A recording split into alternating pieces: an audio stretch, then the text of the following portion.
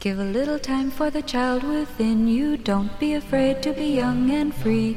Undo the locks and throw away the keys and take off your shoes and socks and run you. It's Jordan Jesse Go. I'm Jesse Thorne, America's radio sweetheart. Jordan Morris, boy detective. Hey, Jesse. What's up? Yeah, what's up? What's up, Jordan? Have you checked on Ken Masters? I'm sorry? Ken Masters from Street Fighter. Friend of Ryu. Master of the Hadouken. Is that the yoga guy whose arms stretch out? No, that's Dalsim you're thinking of. Dalsim is fine. I have checked on him. Okay, thank goodness. He's because doing great. Having a great summer. I haven't heard from him in so long. I'm like, pick up the phone, buddy. It honestly doesn't matter where in the room it is. And it doesn't have to be a call. It can be a text. It can be an email. DM me. My DMs are open. What's going on with Ken? So I don't know how up on... what's going on in the Street Fighter universe you are. How I'm pretty up up on it. I mean, I think we just learned how up I am. I'm really on top of it. Yeah.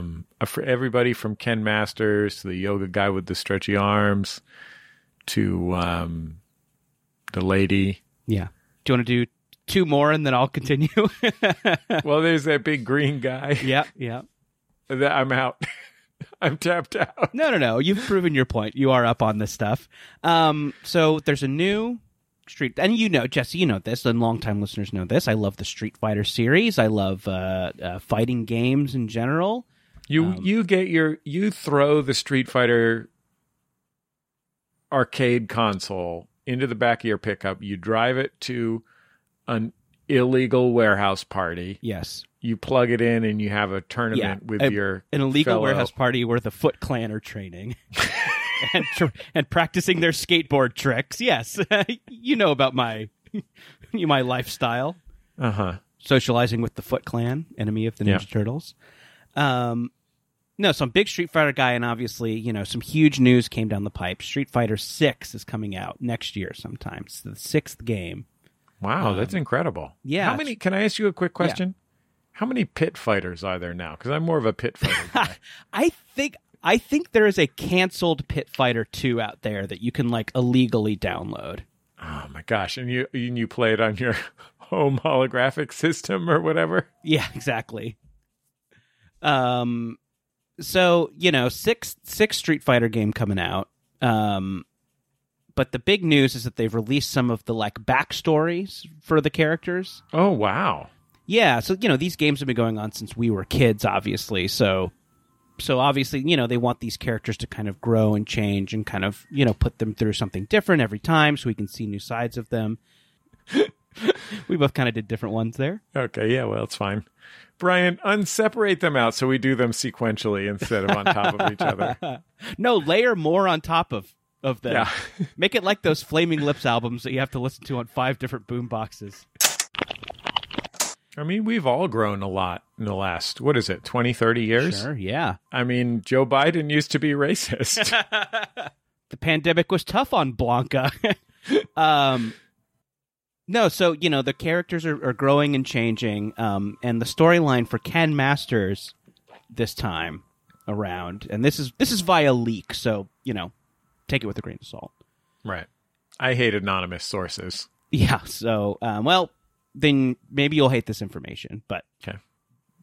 Based on some internet chatter, some information from the deep state. Go ahead. Ken's backstory in Street Fighter 6 is that he got too into fighting, he got too into karate tournaments, so his wife left and took the kids.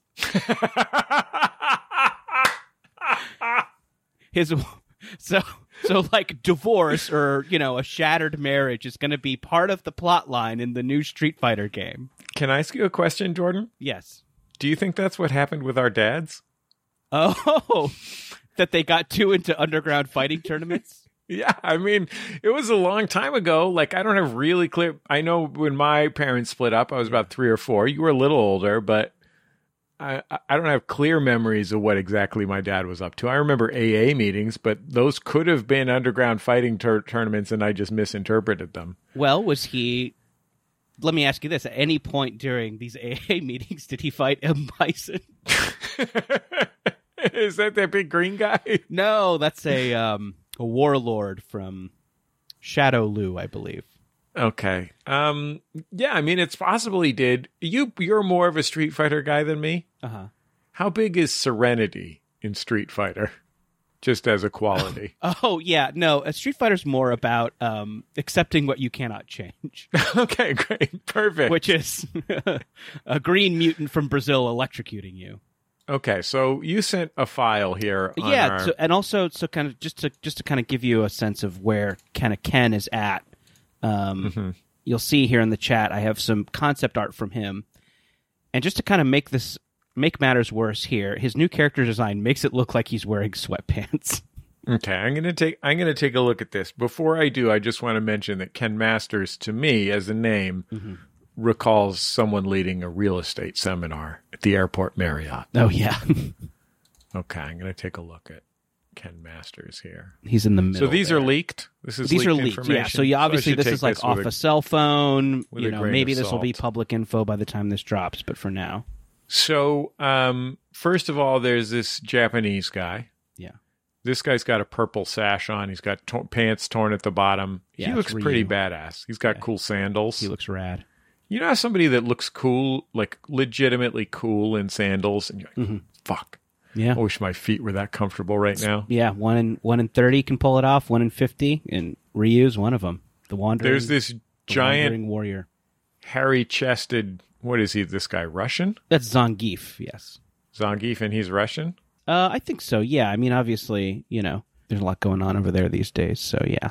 And then this is Ken Masters in the middle here, and he represents America? He is. He's one of the American fighters. Obviously you have Guile as well. Don't forget Guile. I have a question about him. Did you forget Guile? He's wearing a tank top, but on top of that, he has what looks like a shearling coat to me. Yeah, I think this all kind of points to him not having a great couple years. Can I ask a It's question? been it's been a tough year, a couple years on all of us, right? We've all... Oh, for sure. Yeah.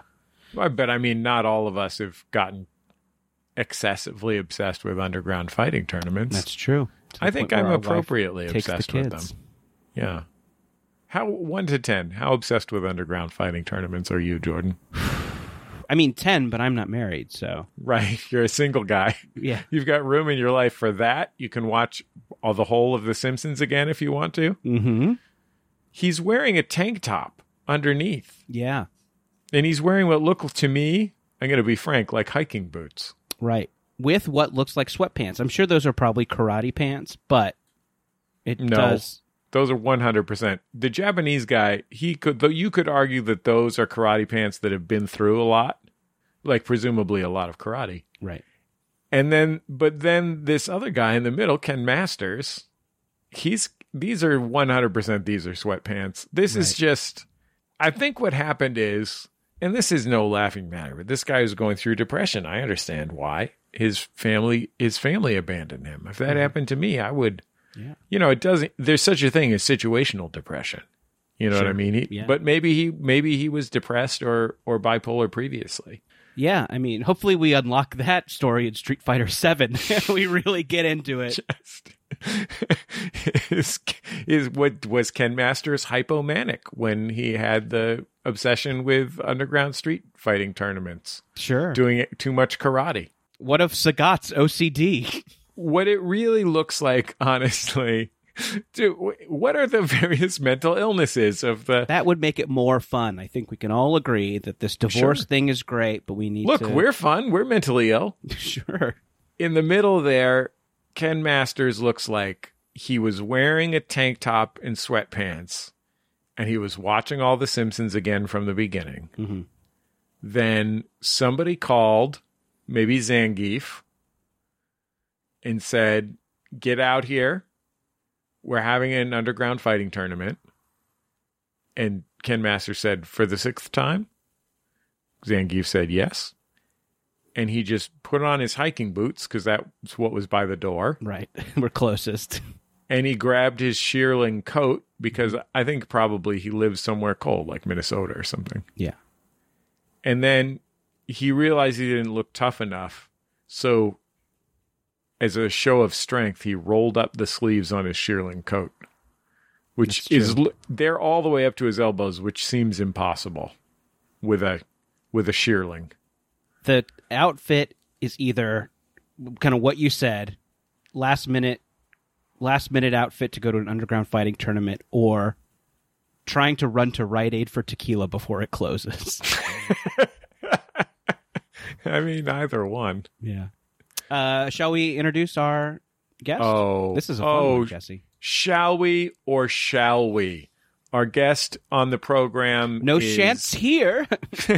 No chance for these fellows. Our guest on the program is a celebrity from the world of punk rock, where he is the vocalist for the band Fucked Up. He is also a podcaster and podcasting celebrity.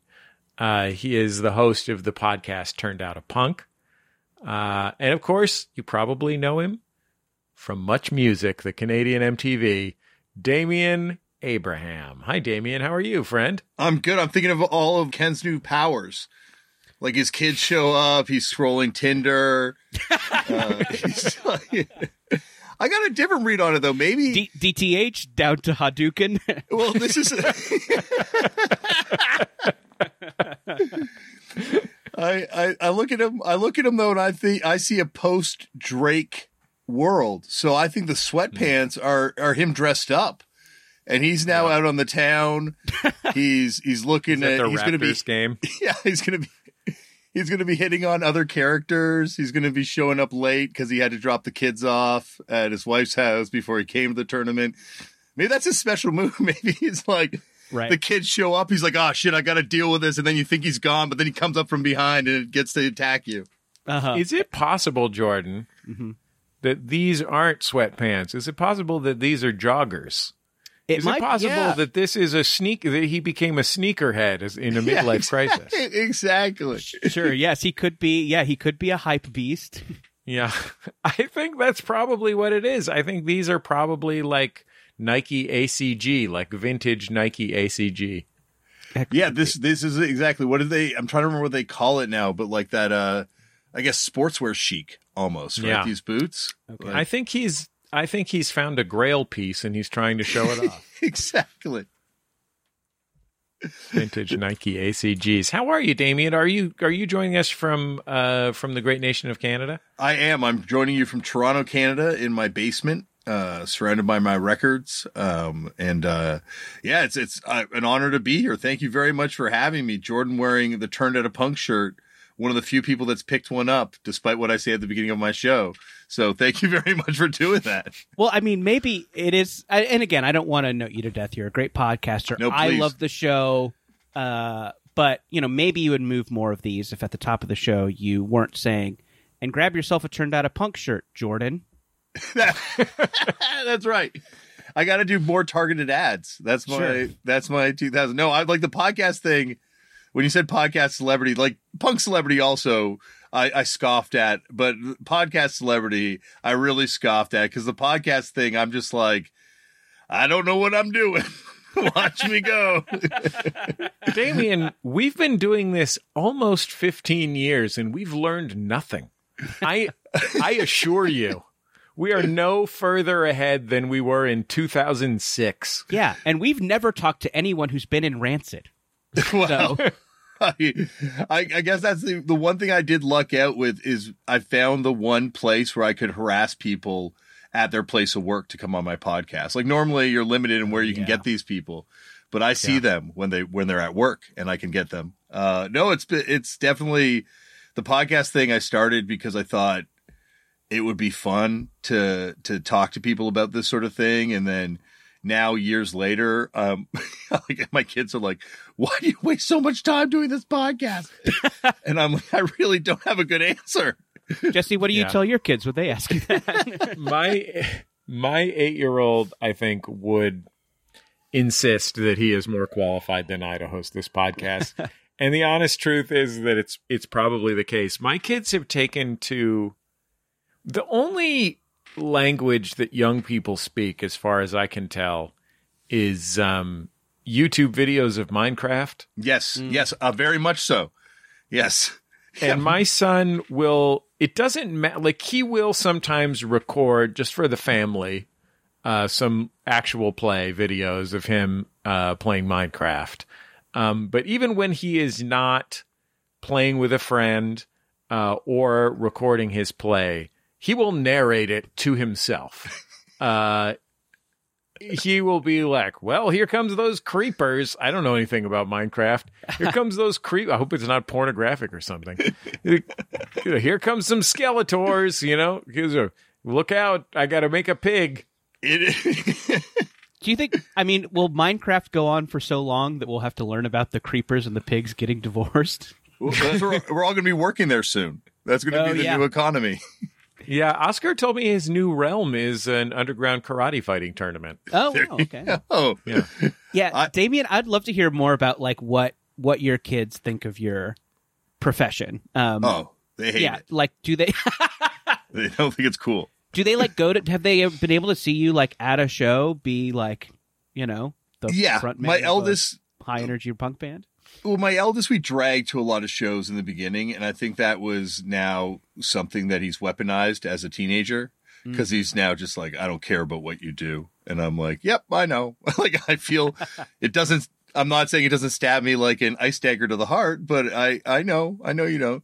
I was at the art museum today with my wife, and you know how sometimes outside the art museum they will have like an outdoor event where children can do projects and stuff. Yeah. You know, like in the like cafe outdoor relaxation area, be an art project. They were doing that, but there was a punk band on stage at the end of the like corridor of cafe chairs outside the art museum, and they were just like, it was just this lady going like, "End yourself, end yourself." And it's like, this is all these 10-year-olds drawing unicorns or whatever. Well, this woman is like, capitalism is death. Wow.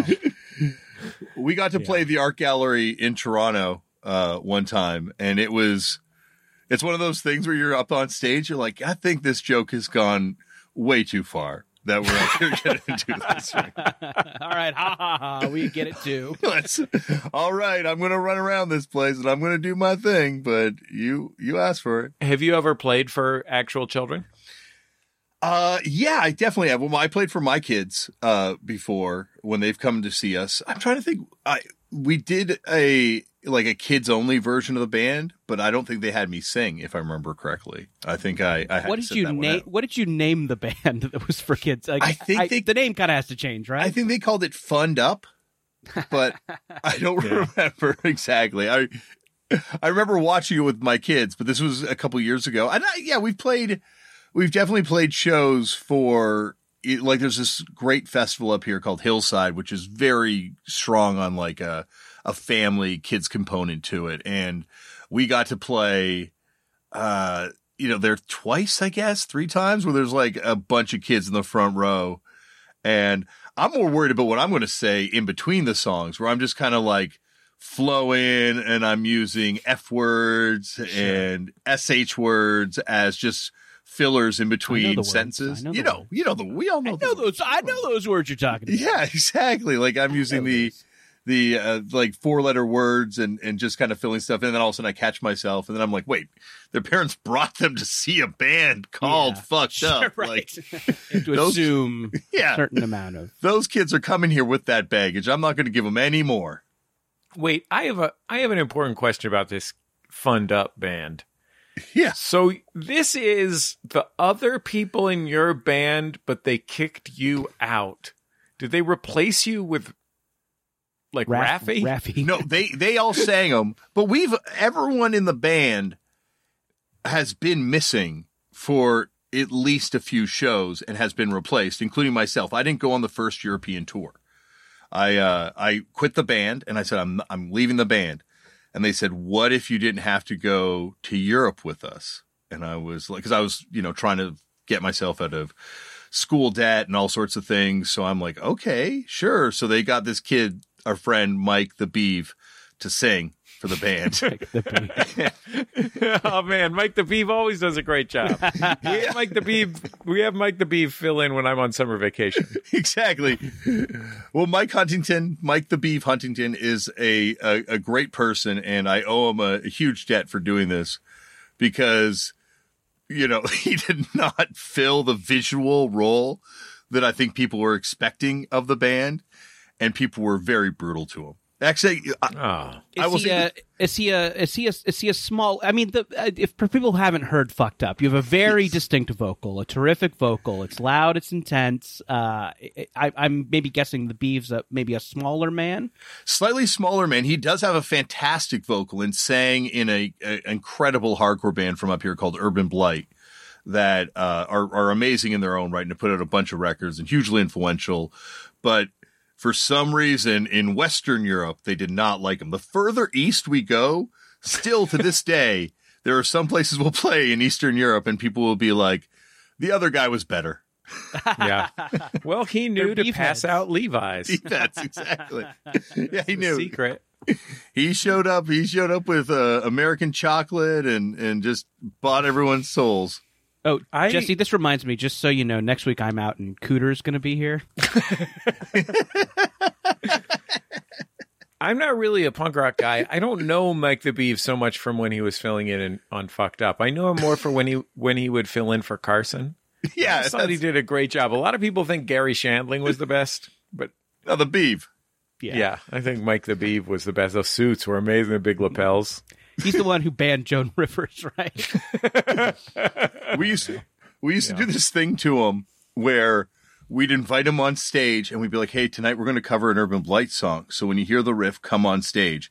And so he'd come on stage, I hand him the microphone, and just when he was about to sing, we'd go into a different song. And it's funny. You know, a horribly mean thing to do. And then a few weeks ago, the band Ceremony was in town and they're opening for Turnstile. And I get a text from my friends in the band. And they're like, we want to cover Generation by Fucked Up. And I'm like, okay, cool. Sounds good. And then they didn't mention it. Get to the show. They don't mention it. They start playing the riff. I walk it on stage and then they go into a different song and I'm beefed. Oh, I got beefed. Did Beef set this up somehow, or is this totally a coincidence? No, they were like, oh my God, we forgot. We texted you about it. We just meant as like a little tribute. We're going to play your riff. And then I walk out and it's Turnstile playing in Toronto. So there's like 2,000 people there. Grab the microphone, put my hand in the air, and they beefed me. Fucking beefed. Man. Wow. That's rough. Yeah. Anyway. That was my that was musician lead singer Karma coming back to haunt me. But yeah, everyone else in the band has sat out one show, or at least one or two shows, maybe a tour. Actually, probably a tour. Now that I think about it, man, I'd love to sit out a Jordan Jesse Go tour. That's my dream. Amazing. You to do that Liam Gallagher thing where you get to heckle from the audience, like if you're. Oh yeah. The Oasis Unplugged is one of the greatest things MTV ever did. You know what? We've gotten a lot of demand for a Jordan Jesse Go Unplugged. They want to hear the story behind when I was in the local weather commercial. I tell a story and then I tell the story. These are our hits. Here's the story, if you're wondering, Damian. One time Jordan auditioned to be in a local television commercial. He got the part. Yeah. That's great. And then I launch into the story. That's how Unplugged that's how. Yeah. Then later they gave him $400. Yeah. And then we totally remake The Man Who Sold the World. Mm-hmm. That's from Nirvana's Unplugged. Jordan, what did you get for your local television commercial? Oh, I think they said I was going to get $100 and I never got $100. So nothing. What? Collection agency. Yeah, I know. Go for Fritz it. Coleman, I know you're listening. You can make this right. Look, I'm not going to say the situation with the station and the $100. That's water under the bridge. We're not going to get the $100 out of the station. These people are cutthroat. We don't have the attorneys to get that $100. But Fritz, I know you're listening. You're a good guy. Okay, I could tell from the way you asked Jordan about the swells. Mm-hmm.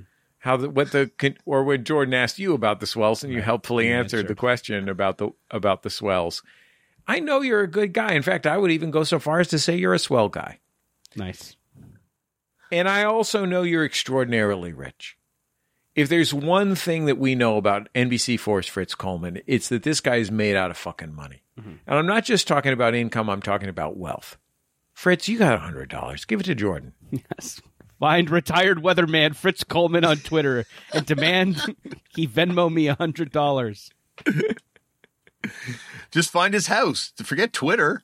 Yeah. Man, don't actually do that, anyone. Please. Do not actually. No one go to Fritz Coleman. No one do that for real. Fuck it. Let's dox Coleman. Don't dox Coleman. He's fine. Jordan, I'm with you. We'll dox Dallas Reigns. That's fine. Okay. When I was in high school, I was at this party, and I had this friend that was obsessed with this local indie rock musician called Noah Mintz. And he had this great project called Noah's Ark Weld, had another project that's pre-Broken Social Scene. A lot of bands in Toronto are pre-Broken Social Scene, called Head with and double H at the front. And he got drunk at this party, and he wouldn't stop talking to me about Noah Mintz. And I'm like, if you like this guy so much, why don't you just go to his house? And he's like, well, I know where he lives. And I'm like, yeah, just do it. And he did. And he walked all the way across the city. And he told me later on, like, yeah, I got to his house. I knocked on the door. It got a little weird. And then, yeah, no kidding. And then 2 years ago, I'm in Kensington Market in Toronto, and I see a bunch of friends drinking at a bar, and I go up and I'm like, hey, what's up? And they're like, oh, blah, blah, introduce me to Noah Mintz. And I'm like, oh my God, I had a friend in high school that was obsessed with you. And I think one time he's like, is that the dude that came over to my house that one night? Wow.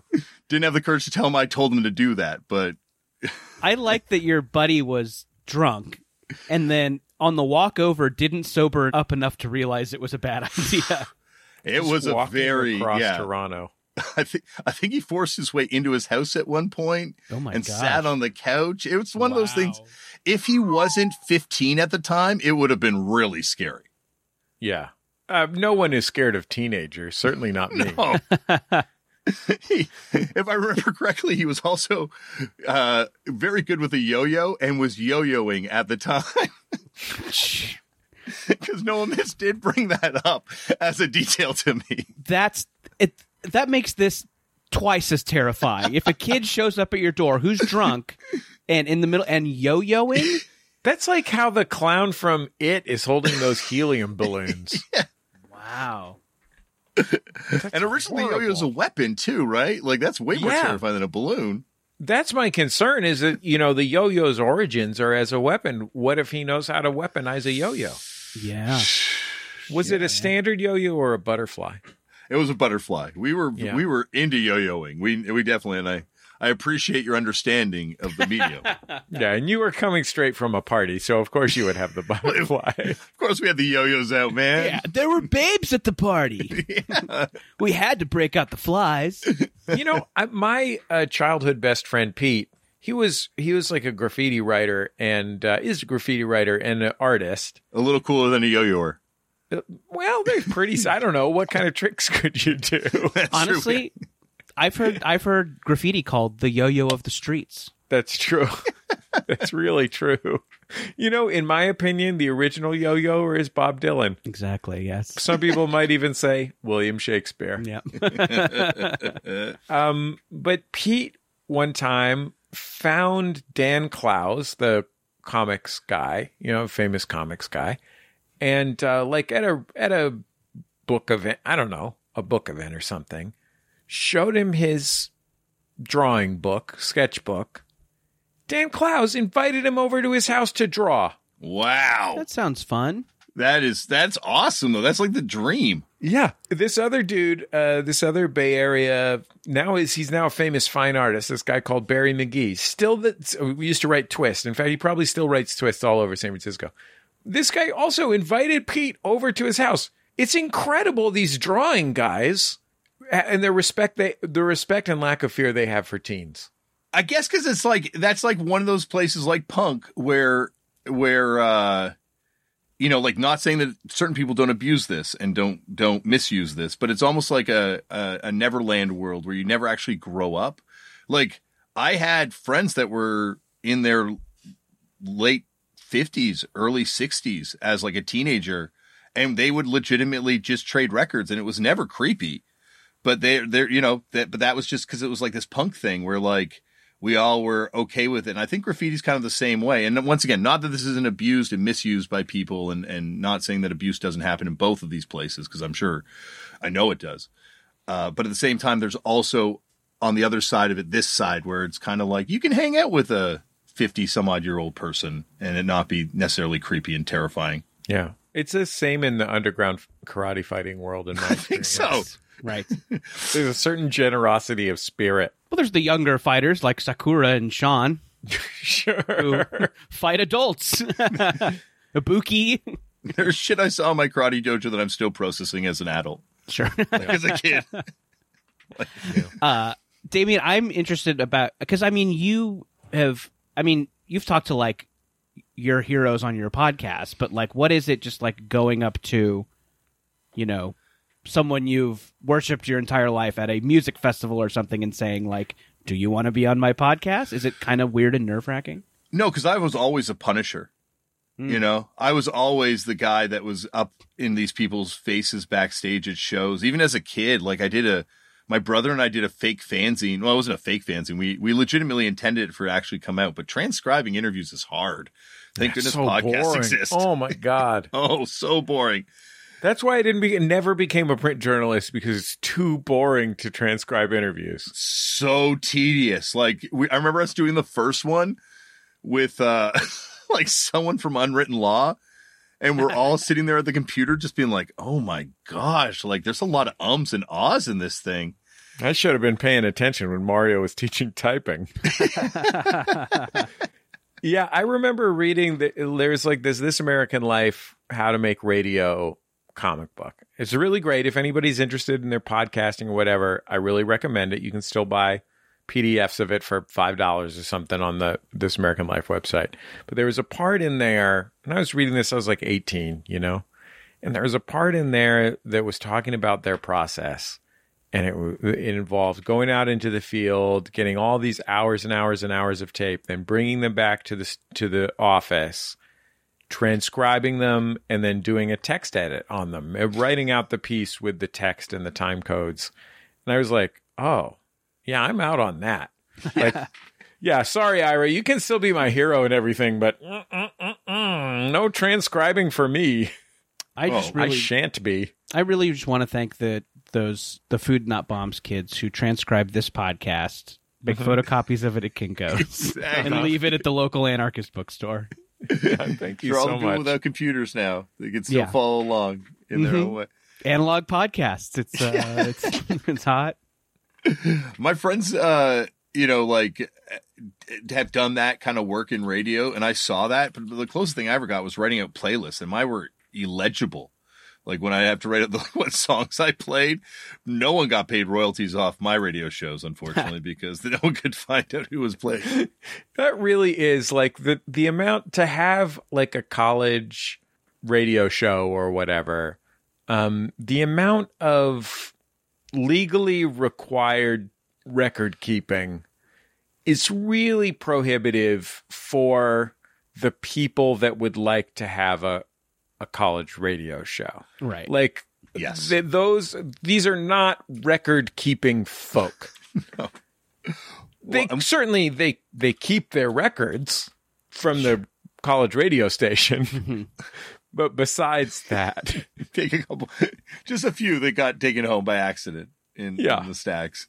Yeah, you accidentally throw it in your bag. It happens. It happens. We had to do math in Canada too, because we had CanCon rules. So you had to figure out, I think it was 20% of your show had to be Canadian. So if you were a Canadian band with a short song, you got played a lot. And it actually led to a lot of weird punk hits in Canada on Much Music, because there would always be, oh shoot, we only have a minute left. We only have a 2-minute left. Let's put this Gob song on, or let's put this DBS song on. And so there's like we need something that's Canadian in 90 seconds. Exactly. We got to get this in there somehow. And it was a great strategy for punk bands to find their way and weasel their way onto like mainstream television in Canada for a while. God, I'd love to be in Gob. Wouldn't that be great? They had beef with the Gob from America. There are 2 Gobs. Yeah, I was going to say, I didn't know Gob was UK. Canadian, but I guess I just am familiar with the other Gob. There's 2 Gobs. There's Reno Gob and Vancouver Gob. Now, I know you're a Canadian, so you're probably tempted to go one way, but as a musician, which gob is the better gob? It's kind of hard to say because they are so.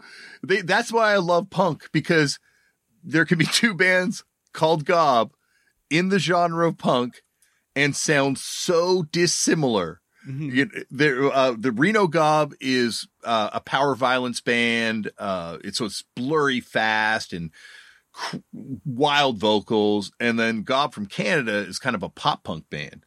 And actually, one of the guys now plays in Sum 41, and they're a huge influence on Sum 41. Can I just say that my gob is an awesome gob? Yeah. Sure. Gob, take the wheel. Well, they beefed in the Max Rock and Roll, not in the letter section. I think it was just in interviews. And I remember the Canadian gob challenged the American gob to a hockey game. That's not fair. I don't think anyone would have fared well in that competition. American gob challenged Canadian gob to a Dairy Queen. We don't even have these over there. Damian, you have I hear you talk about your record collection on the show, which I like, and now I get to see the record collection behind you, which is fun and impressive. What's the crown jewel in the collection?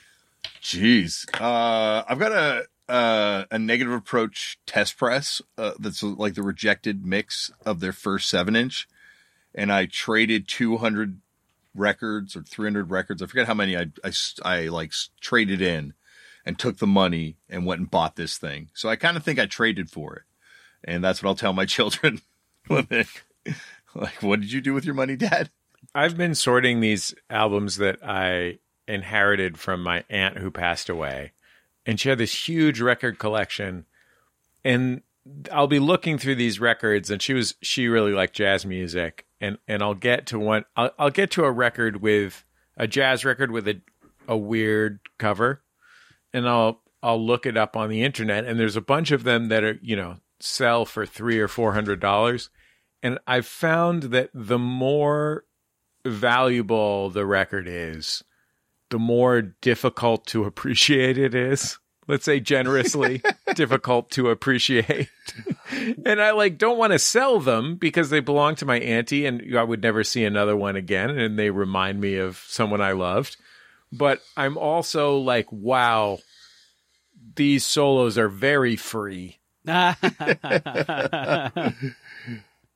I now look at this record collection. I'm like, I got to get rid of some of this stuff because eventually, no matter how much I love this record, it's going to be completely meaningless to my kids. Like, they have not taken any interest in this stuff so far. And it's like those antique dealers whose kids only buy their furniture at IKEA. Exactly. Me and my dad.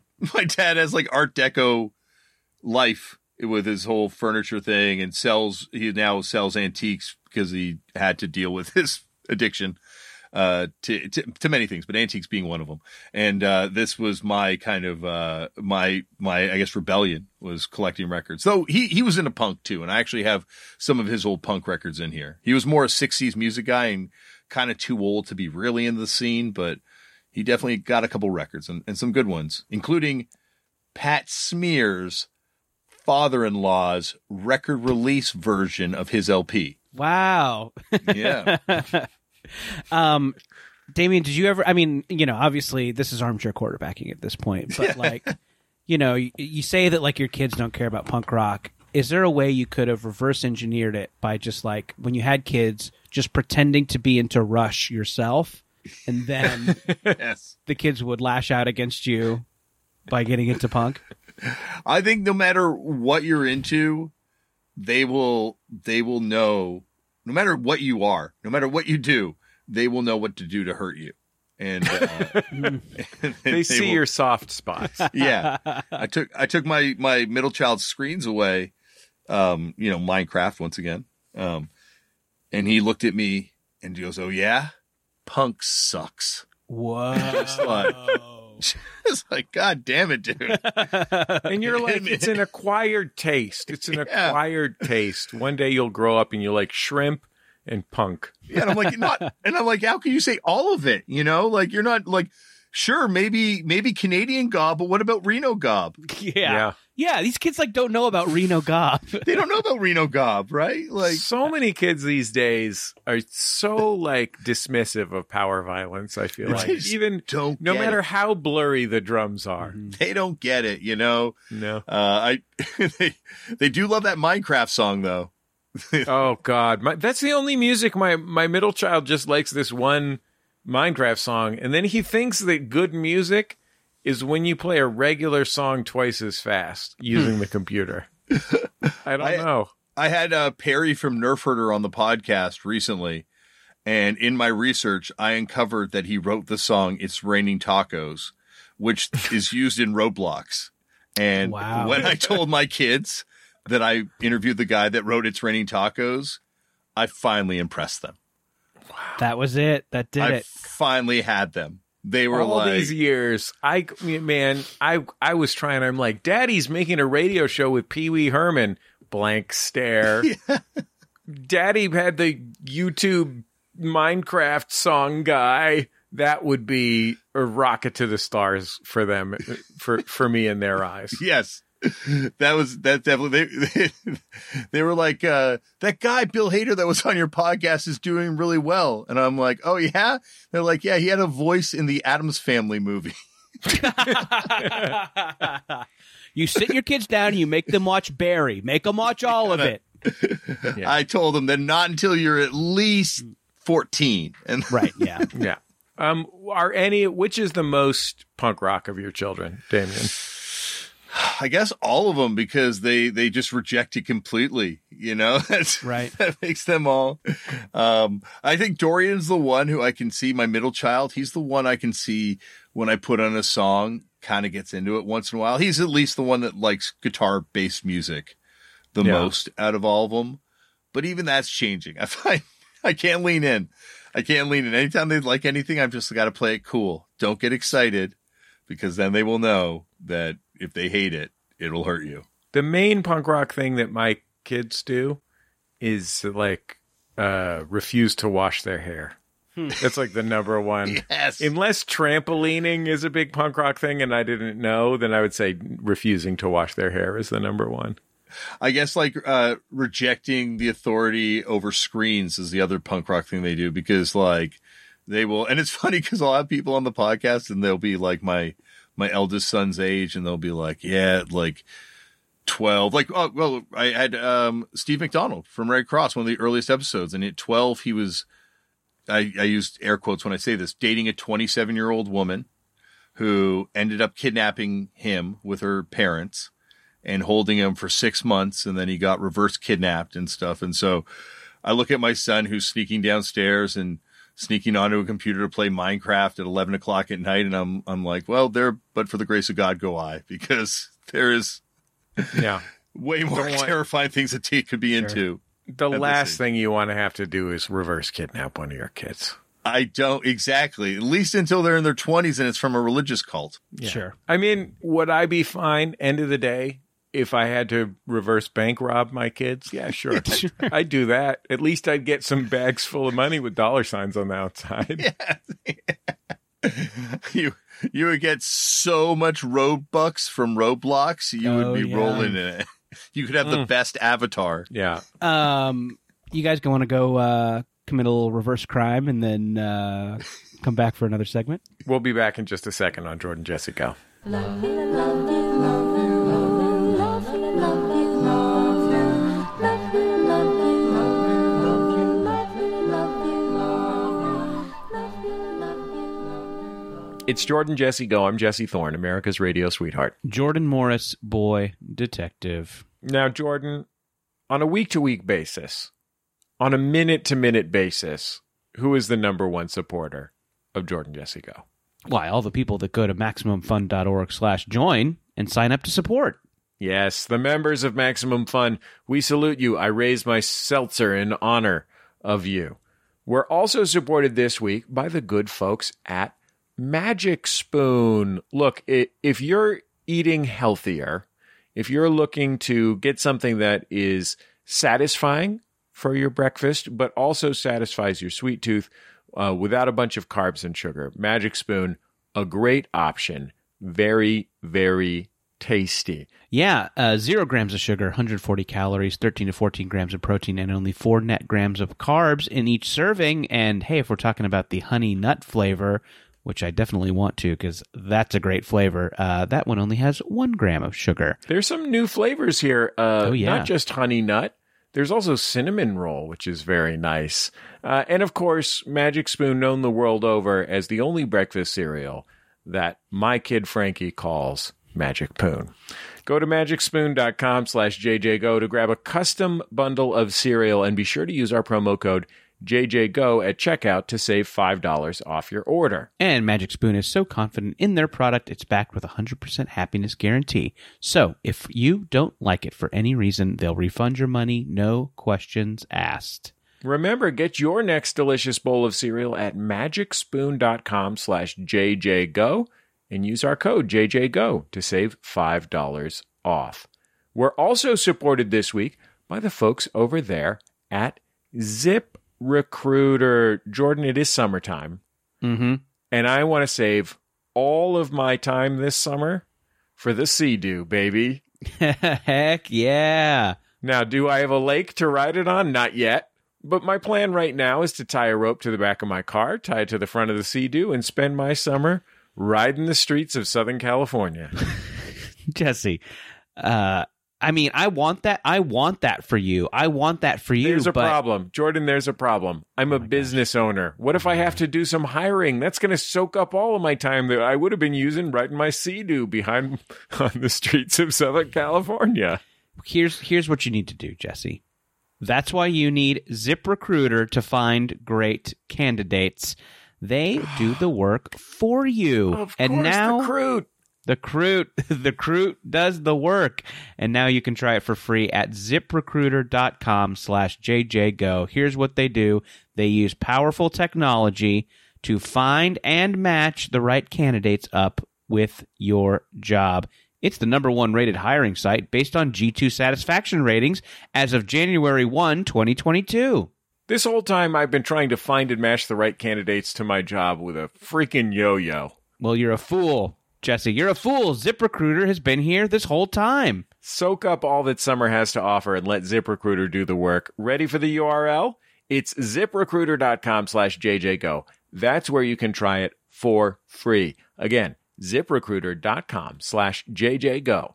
ZipRecruiter, the smartest way to hire. La la la la la la la la la la la.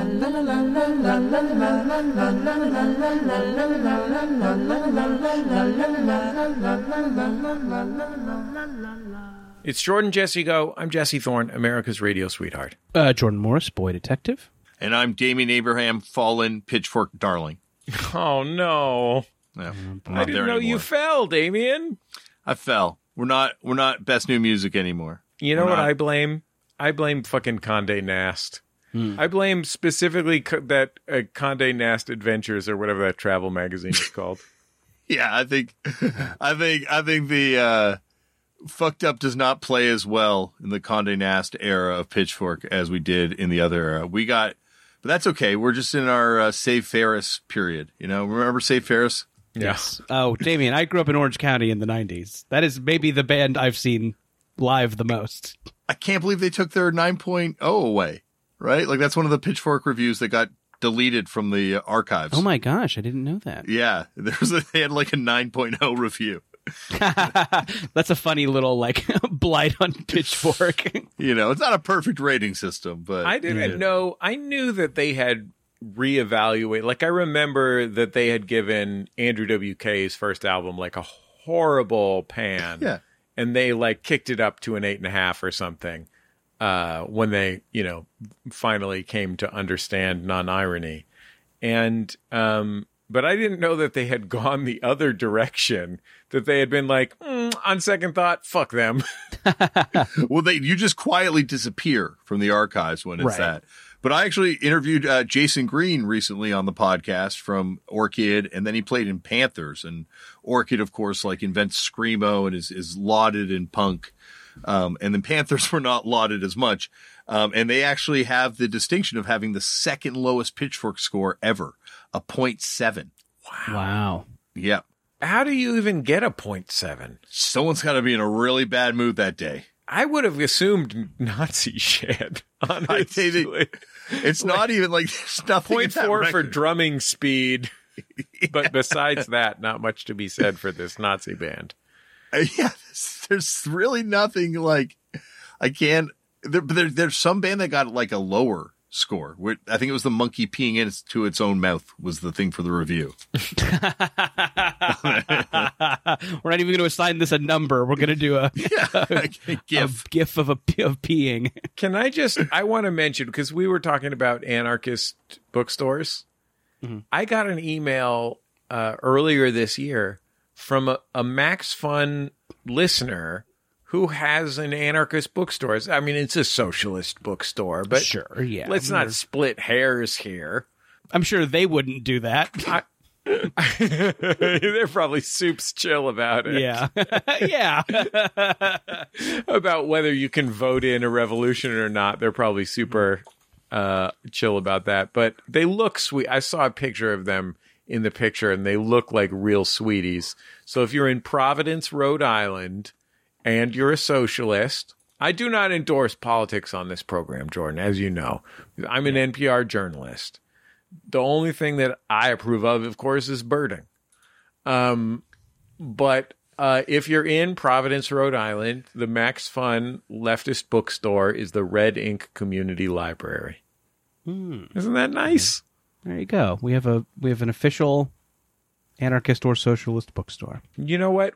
We have an official socialist bookstore. If you'd like to apply to be our official anarchist bookstore, drop us a line at jjgo@maximumfun.org.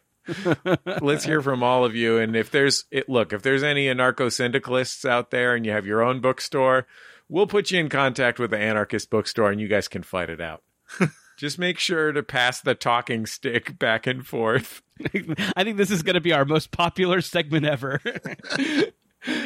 When something momentous happens to you, we ask you to call us at 206-9844-FUN or email us at jjgo@maximumfun.org. You can just send us a voicemail. It's as easy as picking up your telephone and saying, hello, voice memo, and then it'll open your voice memo app and then just record whatever you're going to do and just email it to us. You know, who uses phones? jjgo@maximumfun.org is the email address. Here's a momentous occasion from someone now. Hey, Jordan, Jesse, and guests. My name is Brent. So I'm driving through the foothills of North Carolina.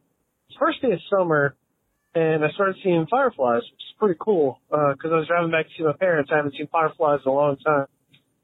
So they started getting closer and closer to the road and more dense until I'm in this, like, cloud of fireflies, and they started hitting my windshield. My windshield just started glowing, just all over, little dots and dots and dots, firefly, just dead, glowing firefly carcasses. It was as beautiful as it was gross. Love you. Bye. Man, that's incredible. That's gorgeous. What an incredible moment, you know? Mm-hmm. There's certain moments in our lives that we want to hold on to and treasure. You know, one time, I used to be a truck driver. One time I really plowed the shit out of a unicorn. And it was the smear across that freeway, Jordan, just extraordinary. I've always dreamed of watching a turtle explode. Doesn't that sound beautiful? It sounds absolutely gorgeous. So we don't have, do they have fireflies in Toronto, Damian? You got warm weather in the summer. Yeah, but I've only seen them. I think I've only seen them when I've been in the States and stuff. I don't remember seeing them growing up, and they certainly weren't like, we got moths. And actually there's this place just outside of Montreal called Lachine, and they have these shad flies. And I remember going to a grocery store one time as a kid, and the whole door just covered in them, just like I've never seen anything like it. It was hideous, and that stayed with me for life. And so they weren't glowing though. Yeah, that's the key thing. I used to see fireflies. You probably, Jordan, saw fireflies visiting your family in Texas and Louisiana. Yeah. I used to see them. My mom's from Washington, D.C., and her family mostly lived in Virginia. And I used to see the fireflies there, and it was always incredible. Our friend Glenn Weldon from Pop Culture Happy Hour, he lives in those environs, and I saw a picture that he took of being completely surrounded by fireflies. And I guess I'm wondering if there's too many fireflies now. Yes, people need to start intentionally plowing into them with their cars. Should we be introducing predator? What eats a firefly? Kudzu? A water fly. Yeah. A human. I think that would be like a new great dining thing, like your food lights up. Yeah. Oh, shit. Yeah, that would be a great fine dining. Like maybe the chef has like a cheese grater and he grates the fireflies over your pasta. Yeah. Like Say when. That nutmeg type thing. I would love that. What kind of pig can sniff out fireflies? That's what we need, one of those firefly sniffing pigs. Yes. If you can catch a few of them. This gives me an idea. Mm-hmm. It's we're in the thick of it. It's summertime, and I think we have a rich tradition of giving people great advice for their summers, right? I think, I mean, there's a lot of podcasts out there, Uh-huh. but there's only one hosted by a real summer boy, and that's you, Jordan Morris. That's true. Yes, I am. The summer boy, and obviously, like a lot. There's a lot riding on me to make people are looking to me for summer advice, right? And I think this Firefly call gives me an idea. Wow. And feel free to shoot this down. I mean, I am the expert, but I want your feedback too. Right. How do you feel about encouraging our listeners to make this a folksy ass summer? Yeah, I think that sounds like a lot of fun. Keep it down home. Yeah, like leave a pie to cool on a windowsill. Right. Go skinny dipping in the creek. Go skinny dipping in the creek. That would be great. And Jesse, I think that's great. Just because it's folksy doesn't mean it can't be horny. Yeah, I think that's absolutely true. A lot of people think that folksy and horny are oppositional. They think that you have to choose between them. But where do you think Ma and Pa got their kids? That's right. They fucked. Yeah, Ma and Pa fuck. Yeah. These two fuck. Mm-hmm. Fokin' and fucking. That's What's a good example, Damian? What's a good example of a down home Canadian activity? Because we want to take this international. I guess there's like a lot of people that cottaging is like a huge thing in Ontario. And this is a type of sex? I guess cottaging. I guess there's sex that goes on there. I never really got to go to many cottages. This is like that thing where English people fucking parking lots or whatever. Yeah, dogging. Yeah.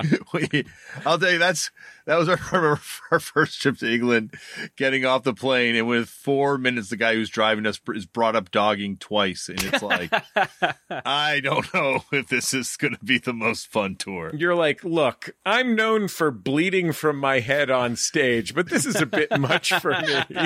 Yeah.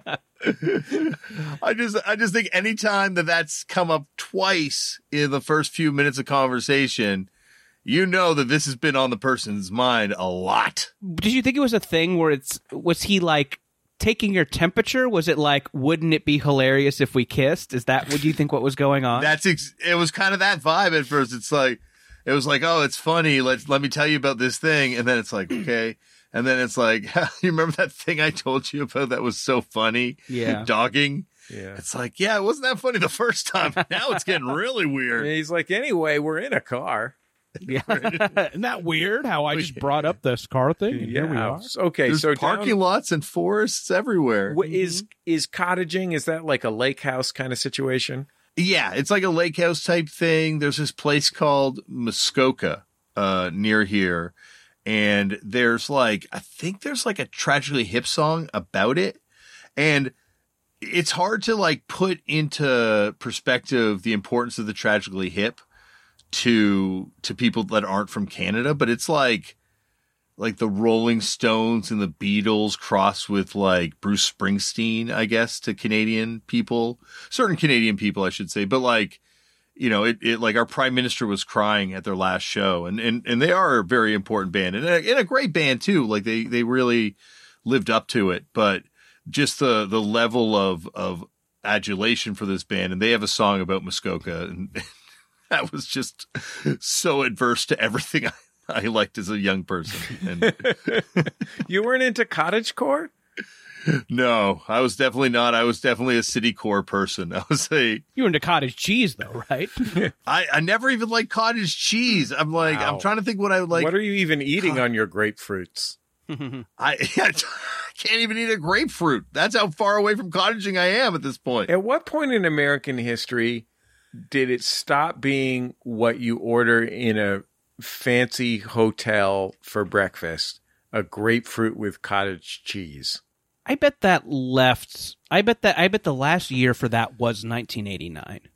That seems about right. And then that's when sun-dried tomatoes came in. Exactly. Yeah. Come Rory for breakfast. Eat a handful of sun-dried tomatoes. Do I want some smart food and a Snapple? Thanks. Go savory for the 90s. Yeah. They call it the savory 90s. Savory 90s. Brian, we got another call in there. Oh, we should explain this. Damian, Jordan and I are really creative. Jordan is a television writer. I, of course, am a podcast producer. Probably best known for my work on television's Comedy Bang Bang as smug TV writer. But we're both really creative, so we come up with a lot of ideas for segments. So this is an idea for a segment that we had. It's not just a caller calling in. That's what it is. Because they just have something they wanted to say on a podcast, and then they make up a name for the segment that they're calling in for. That's it. That's what it is. No, we're creative. We wrote it down and mailed it to ourselves. Hi, Jordan. Hi, Jesse. Hi, guest. This is Anna calling from our nation's capital, Washington, D.C. So, yes, I am one of those clowns in Washington. And I am calling... Can you pause the show for a second, Brian? Look, Damian, I don't know a lot about parliamentary democracy, but we have a representative democracy here in the United States. And now I go out to vote every year, sometimes twice a year. Jordan, how often do you vote? A shit ton, right? Yeah. Oh, I'm Jesse. I'm voting right now, bro. Thank bro, you. I'm voting right now. You just can't see me below the waist, but I'm voting with my dick. Okay. I didn't follow until the end. That's the voice I used to audition for everything in 2005. Damian, here's my point. We have a representative democracy here in the United States. These people live in Washington, D.C., in the Capitol building.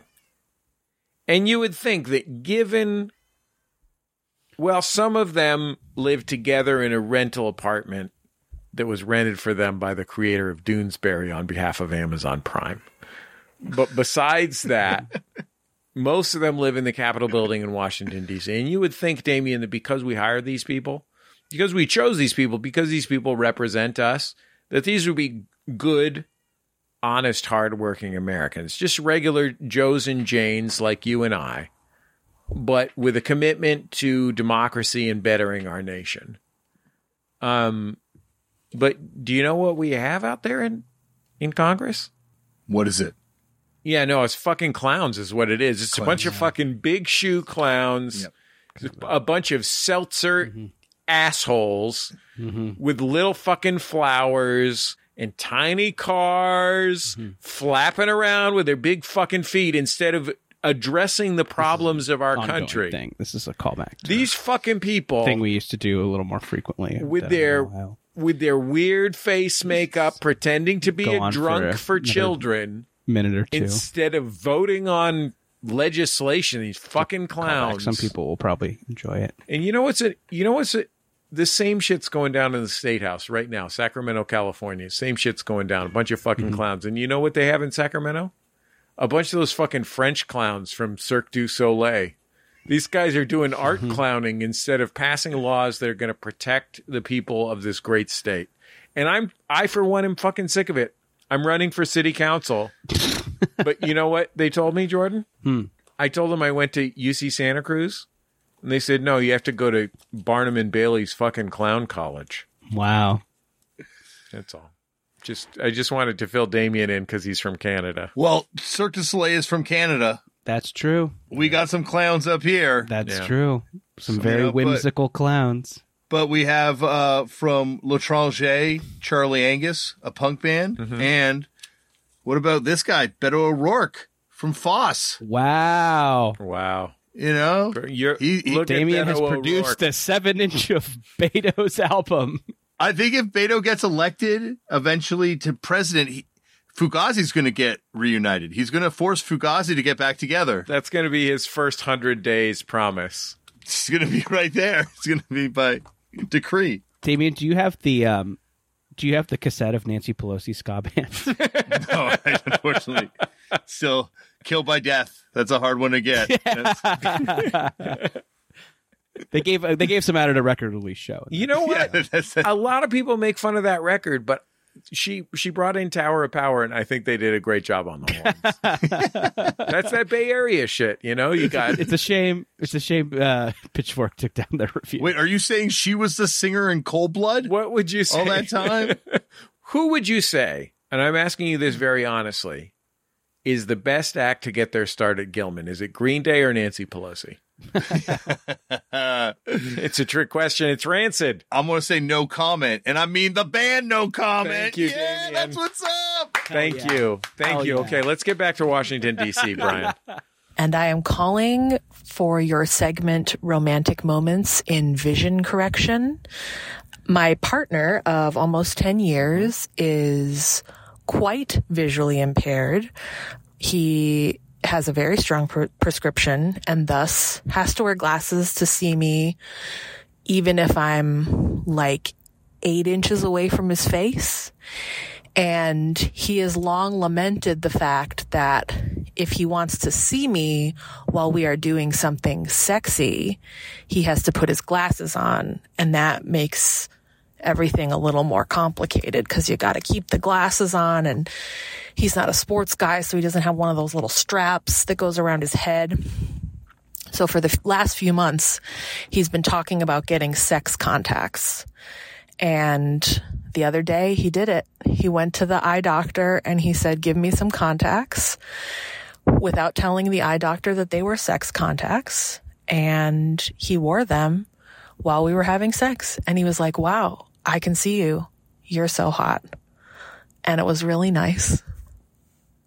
Thanks, y'all. Do you think that like James Worthy from the Los Angeles Lakers and Chris Sabo from the Cincinnati Reds wore their sports goggles when they were fucking? I think there were probably some fans who demanded it, right? That's exactly what I was thinking. I was thinking if I was in Cleveland and I was going up to Chris Sabo at the hotel bar when they're on the road, they wouldn't have been on the road. There's a National League city and an American League city. What am I talking about? Pittsburgh. Let's say Chris Sabo is in Pittsburgh. It's 1988. He's well on his way to the Rookie of the Year. If you're a lady, you go up to him. You like ball players, and who among us doesn't? He brings you up to his hotel room. He's got to wear the fucking gogs, right? Yeah. I mean, it's like if you finally are able to get back to Chris Angel's hotel room, you want him to wear the 13 leather bracelets. Yeah. This is true. Part of it. The honest truth is nobody gogs like Sabo unless it's the television show Justified, starring Walton Goggins. That's true. What a fun thing to say. I guess. I don't know. B-. That's what I give it.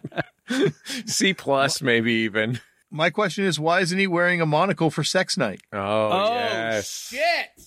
Hold that thing No? in there. Do you Yeah, think... where's the sex monocle? God, I guess he doesn't want his partner to blast like nobody's blasted ever before. That's true. That's true. Can I ask you guys a question? Would this be a good... I'm trying to develop some fetishes. Just because I want something that's a guaranteed boner for me as I get older. Mm-hmm. You know, I'm right now... A GB. Yeah. Right now, I want everybody to know that all I need is one look at my beautiful wife and I'm hard as a rock.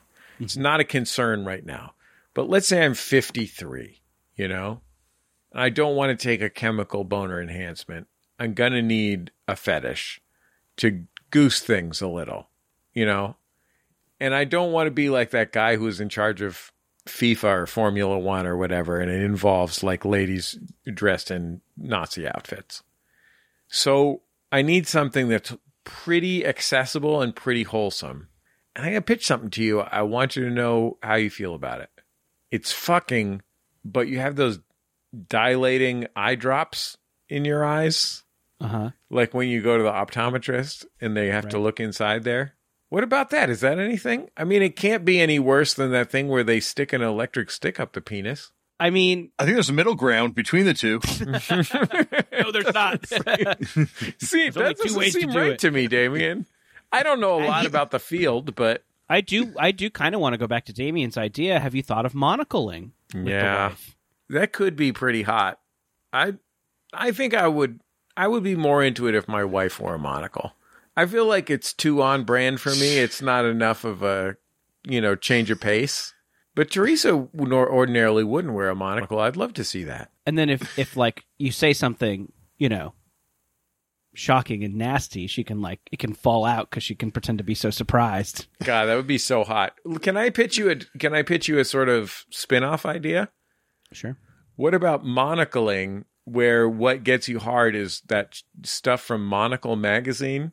You know, that really expensive English magazine, and so just you get really horned up when someone talks about how a country needs better rail service, or like different airport lounges and which one's the best airport lounge, or like what kind of car a third world president drives.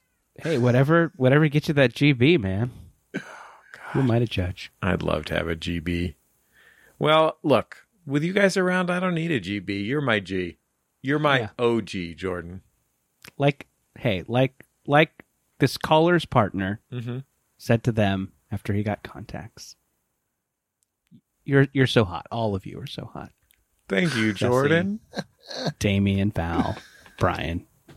That means so much. That means so much. Yeah, no problem. No problem. We'll be back in just a second on Jordan Jesse Go.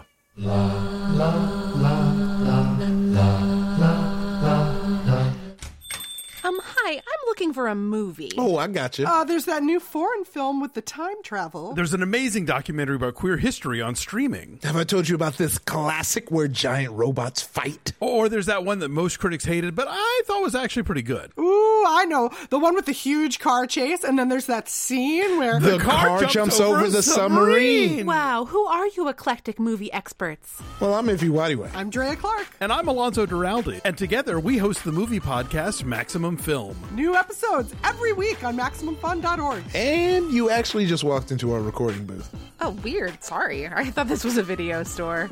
You seem like a lady with a lot of problems.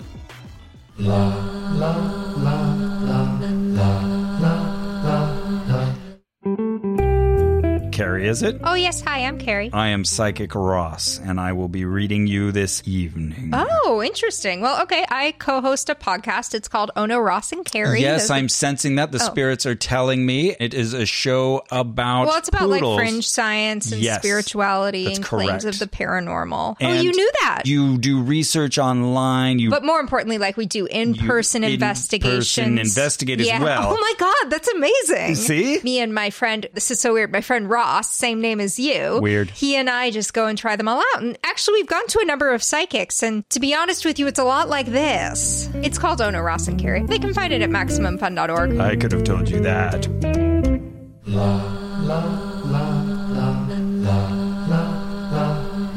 It's Jordan Jesse Go. I'm Jesse Thorne, America's radio sweetheart. Jordan Morris, boy detective. Damian Abraham, fallen pitchfork idol. Damien, we'll never downgrade this episode of Jordan Jesse Go. Thank you. On which you've graced us with your presence. Knowing that is my legacy is secured, at least in one place on the internet, is all I need, because, I could be downgraded on Pitchfork and disappear Alice A. Ferris one day. Jordan Jesse Go is like the musical Cats. It's now and forever. Mm-hmm. Thank you, Jordan. You're welcome. I have a question, Damien. Are these records behind you, which are stored record store style, which I like, good for flipping, convenient for flipping? Yes. Is it all punk rock 7 inches, or are there like a few Weather Report albums back in there? Pretty much at this point, no, that's not true. I got a bunch of 45s of different genres, but for the most part, it is punk. I realize you need to focus, because you're not going to get every record ever, and even getting every punk record ever is it's a tall feat. But I tried. Oh boy, did I try. And one day my kids will have to figure out what to do with them. Yeah, I don't even have all of Beto's records. Well, this record's just going to keep appreciating. Like this is like, what does it sound like? It's awesome. Really? It is awesome. It's also Cedric from Future at the Drive-In vocalist and Mars Volta vocalist on drums. Okay. And it's heavily indebted to kind of like DC hardcore stuff. But here's a wild one for you. When Cedric was on the podcast, he told me that when they were younger, they somehow got into Canada. I don't know how they got into Canada back then, but they got in, snuck in probably. Probably one of those Chapo tunnels. Yeah, exactly. They played up here in Canada and they went on tour with a band called Placebo. Once again, a gob situation, not to be confused with the other Placebo. I was going to ask. This Placebo featured Feist. So Feist went on tour with Beto O'Rourke and Cedric from At the Drive-In, probably playing to like 20 people a night in like Moose Jaw, Saskatchewan in the early 90s. Wow. How are the crowds out in Moose Jaw? If a fucked up show's any indication, not well enough attended to warrant a drive from Texas. You know what? I've seen some pretty epic shows in Moose Jaw. I feel like you're being. I saw Chuck Schumer's band there. Wasn't there another U.S. president that had a garage rock band? Who was the Democratic candidate like 2 elections ago? Oh, there was somebody running for president who had a band, and John Kerry maybe had like a punk, like a garage rock band back in the day. It wasn't John Kerry. John Kerry slept on my dad's couch back on the day. That's his. That's his claim to fame. John Kerry's. He later became. He bought all this white face makeup, and I don't know what he was doing with it. There was some red face makeup too. Uh-oh. I don't know what this John Kerry was up to in the goddamn Congress, flapping around with his big fucking feet, regular feet, giant shoes, technically. Yeah, there are a lot of great shows in Moose Jaw. You ever see Jordan? You ever see back when Alexandra Ocasio-Cortez, known as AOC? Mm-hmm. Did you ever see when she used to do high NRG music? Oh yeah. If you haven't lived till you've seen AOC do Y'all Ready for This. It got me ready for that.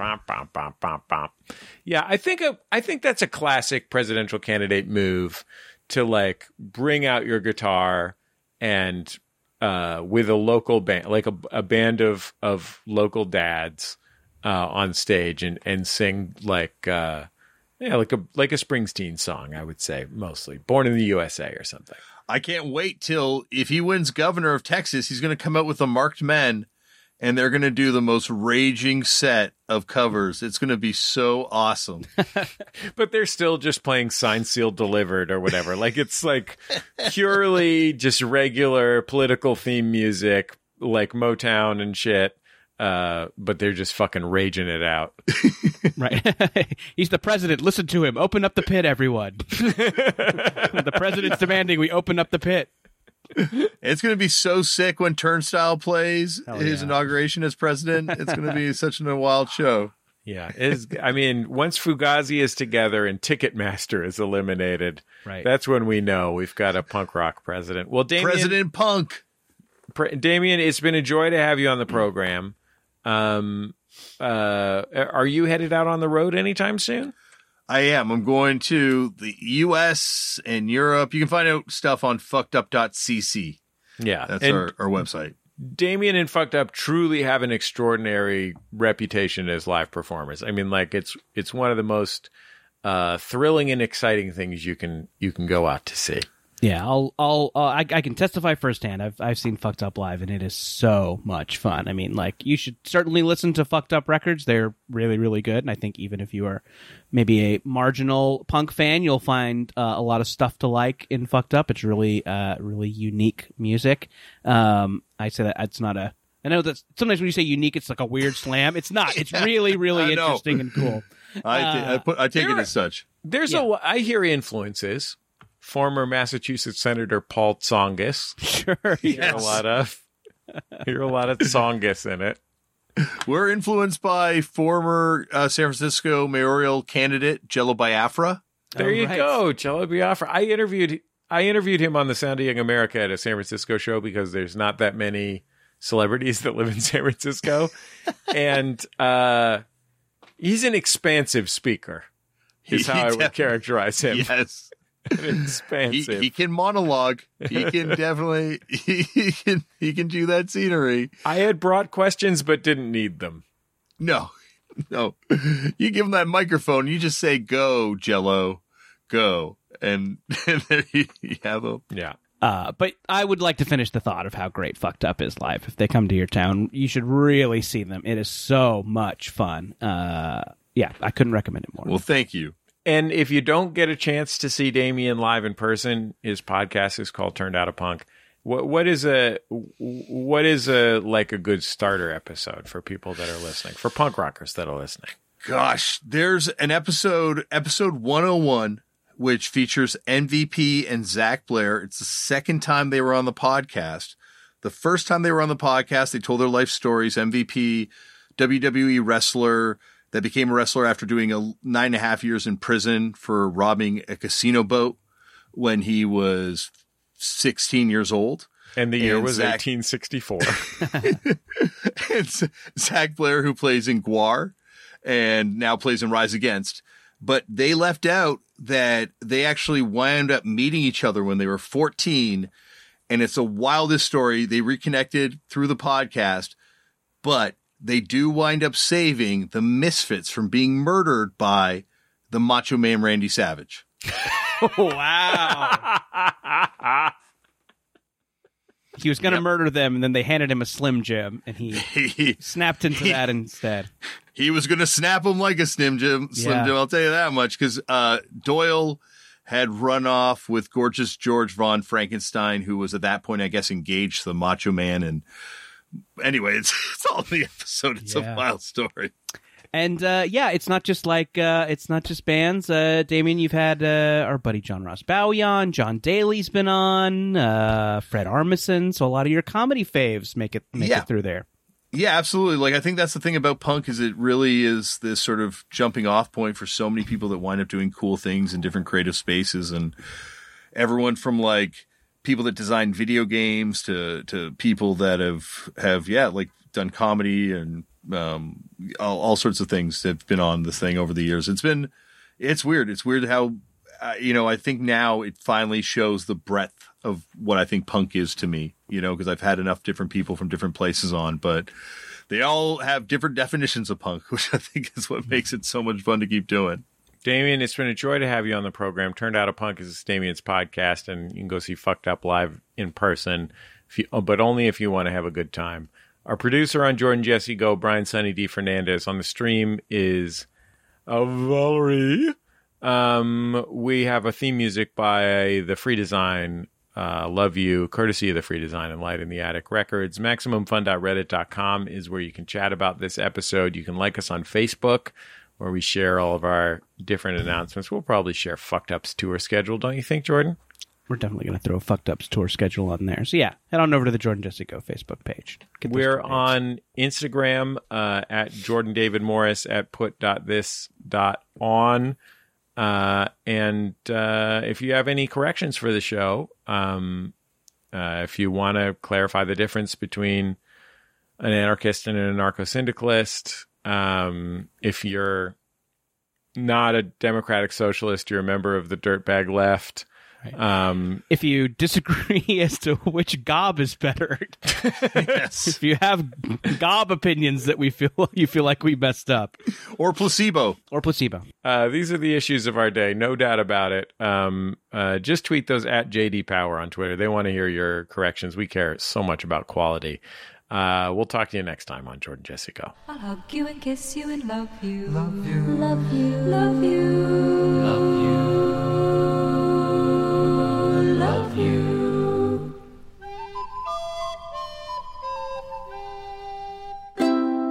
MaximumFun.org. Comedy and culture. Artist owned. Audience supported.